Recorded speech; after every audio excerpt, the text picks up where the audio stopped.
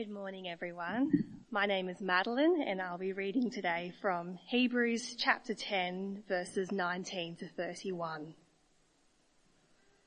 Therefore, brothers and sisters, since we have confidence to enter the most holy place by the blood of Jesus, by a new and living way opened for us through the curtain that is his body, and since we have a great priest over the house of God, let us draw near to God with a sincere heart and with the full assurance that faith brings, having our hearts sprinkled to cleanse us from a guilty conscience and having our bodies washed with pure water.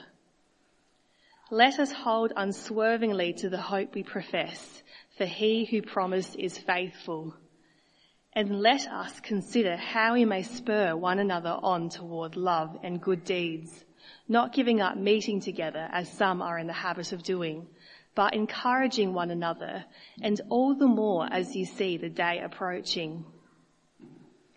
If we deliberately keep on sinning after we have received the knowledge of the truth, no sacrifice for sins is left, but only a fearful expectation of judgment and of raging fire that will consume the enemies of God. Anyone who rejected the law of Moses died without mercy on the testimony of 2 or 3 witnesses. How much more severely do you think someone deserves to be punished who has trampled the Son of God underfoot, who has treated as an unholy thing the blood of the covenant that sanctified them, and who has insulted the Spirit of grace? For we know him who said, "It is mine to avenge, I will repay." And again, the Lord will judge his people. It is a dreadful thing to fall into the hands of the living God. Amen.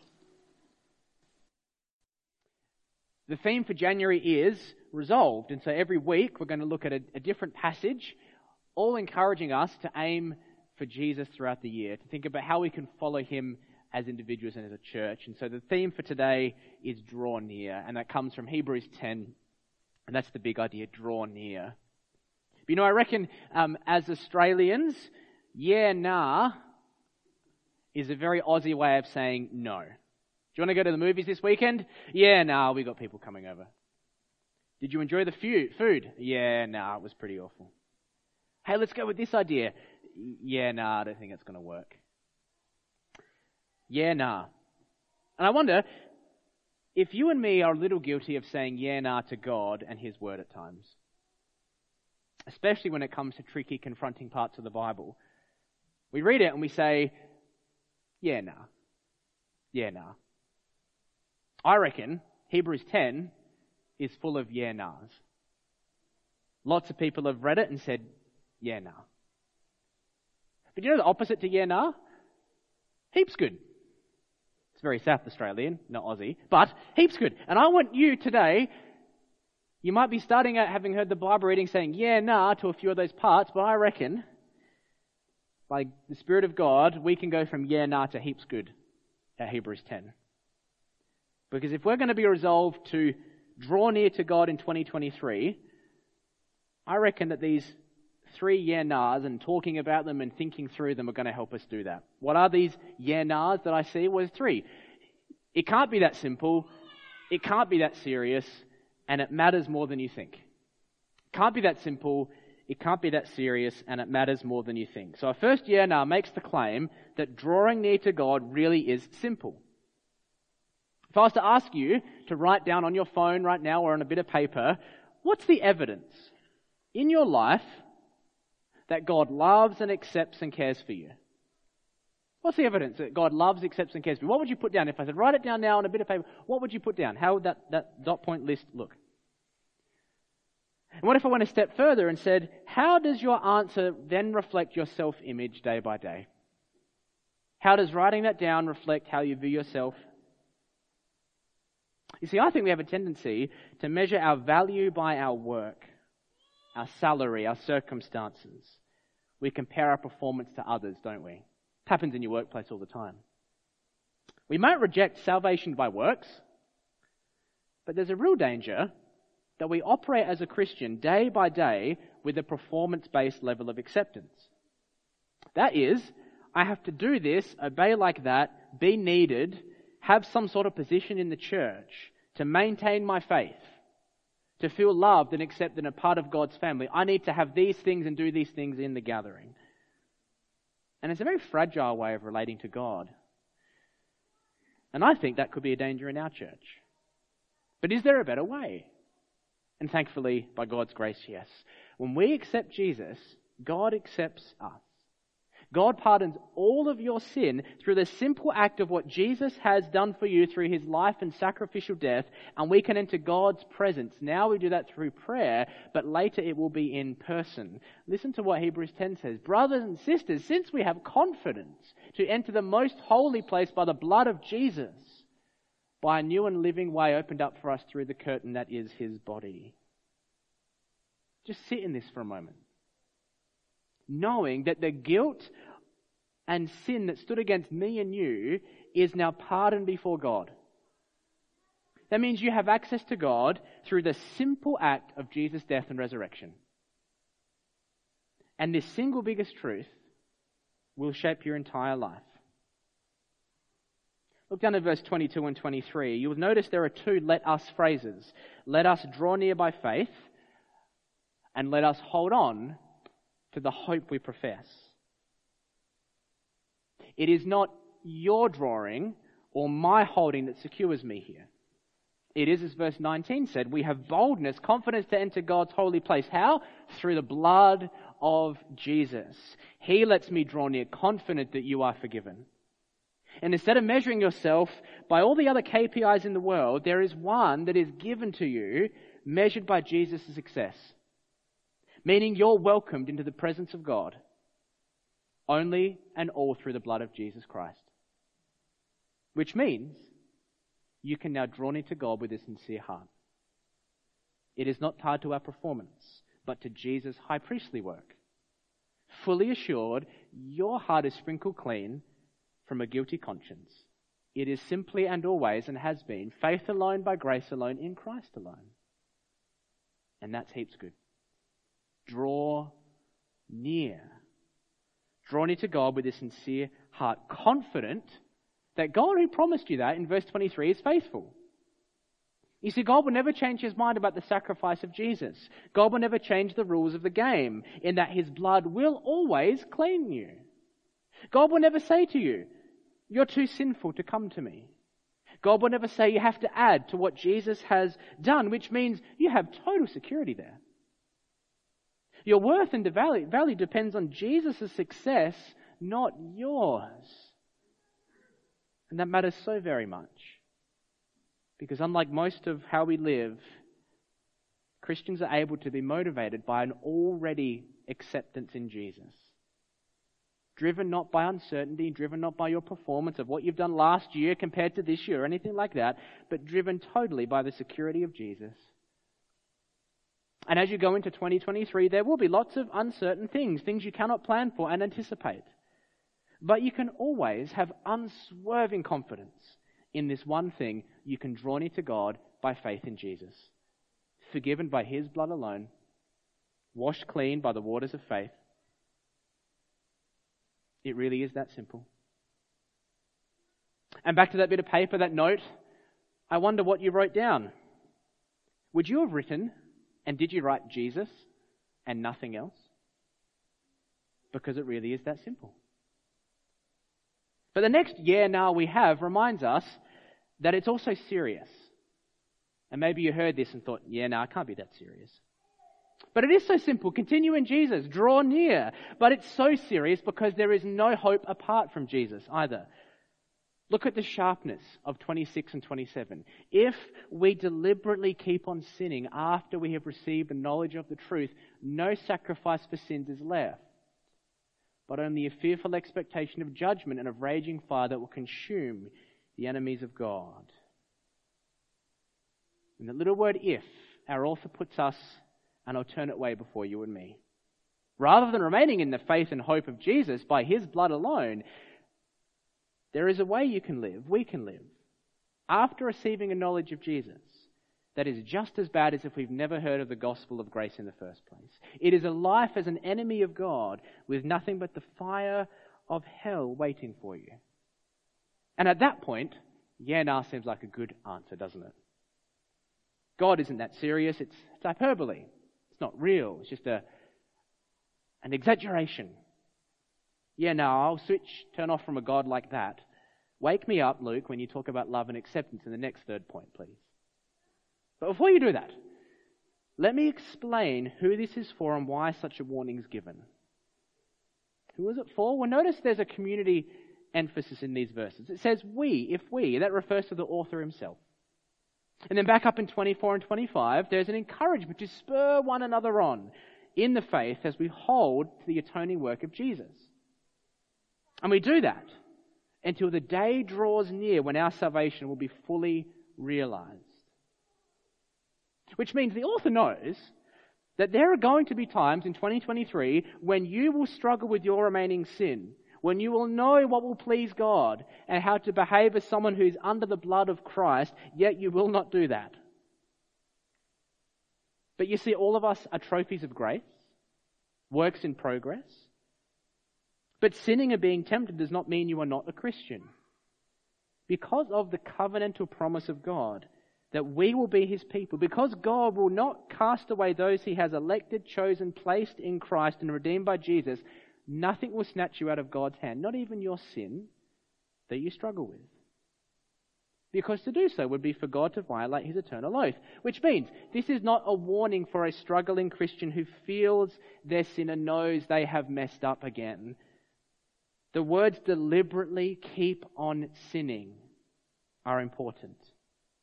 Deliberately rejecting the lordship of Jesus. That is someone who says, I will sin, God will forgive me. I will sin, God will forgive me. And they live in that pattern with a knowledge of Jesus, but delighting in sin willingly more than him. Deliberately never wanting to let go of sin and run the race with Jesus. It is a person who likes the things of God, but does not care to hear the voice of Jesus or to confess him as Lord, who rejects the blood of Jesus in favor of all their sin. And the warning here shakes us up so that we would not continue down that path.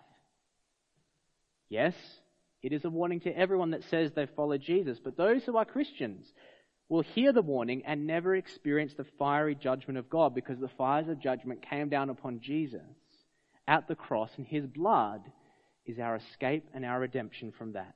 They trust him, and they struggle with sin, and they trust him, and they love Jesus to bits, and they keep going.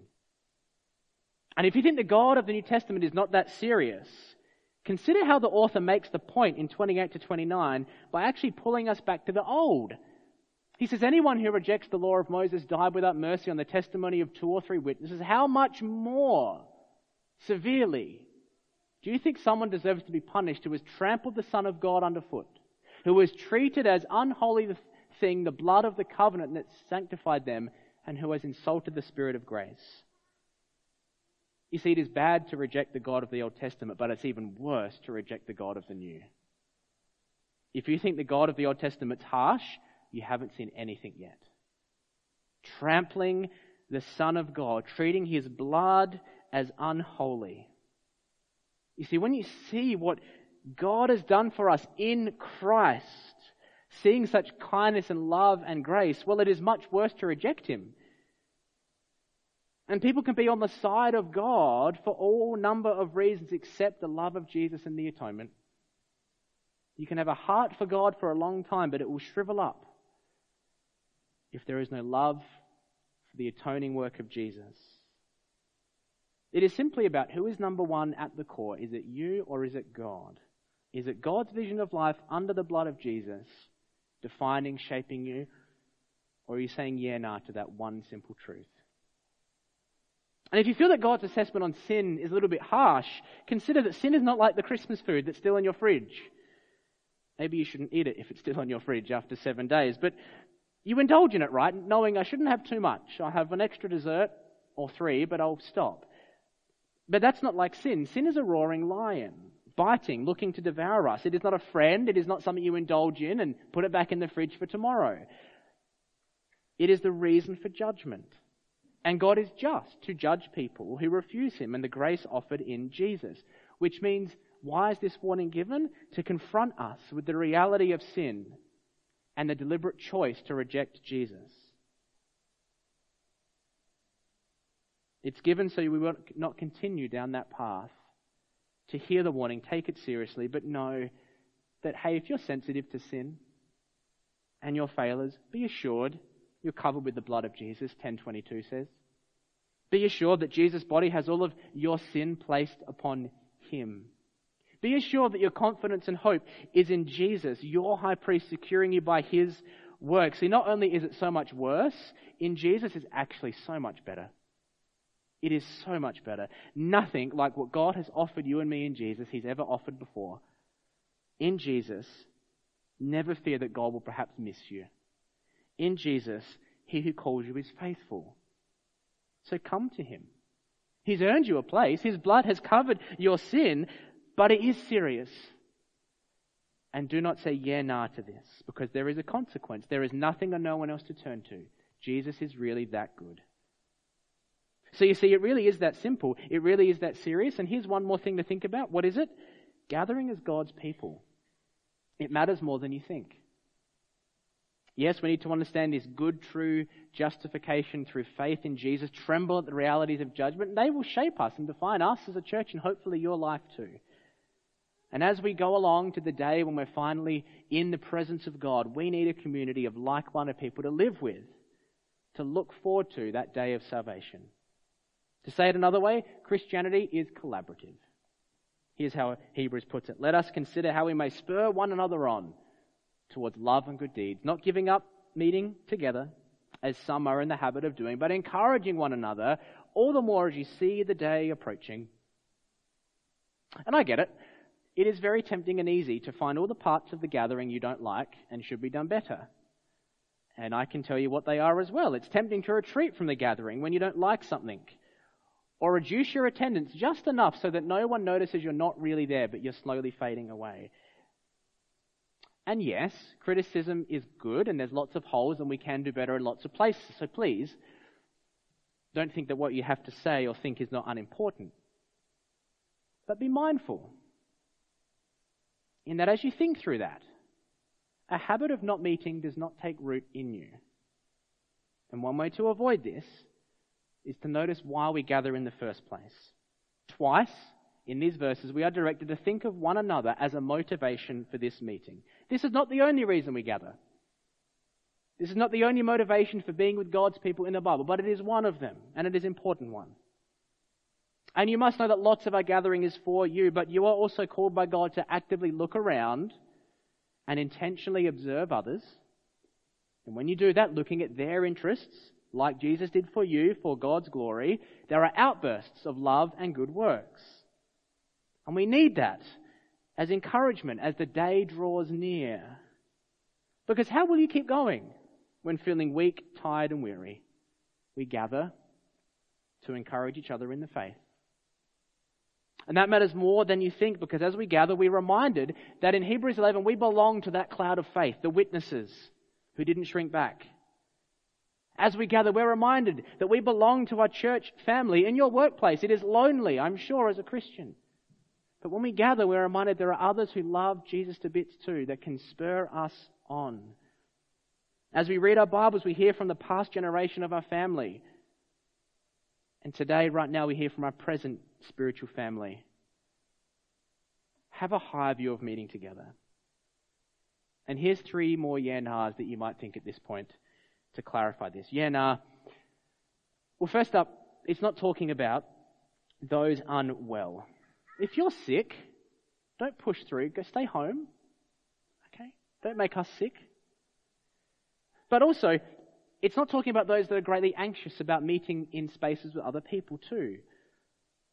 Or as a struggling parent with a newborn, born Saturday night at 1 a.m.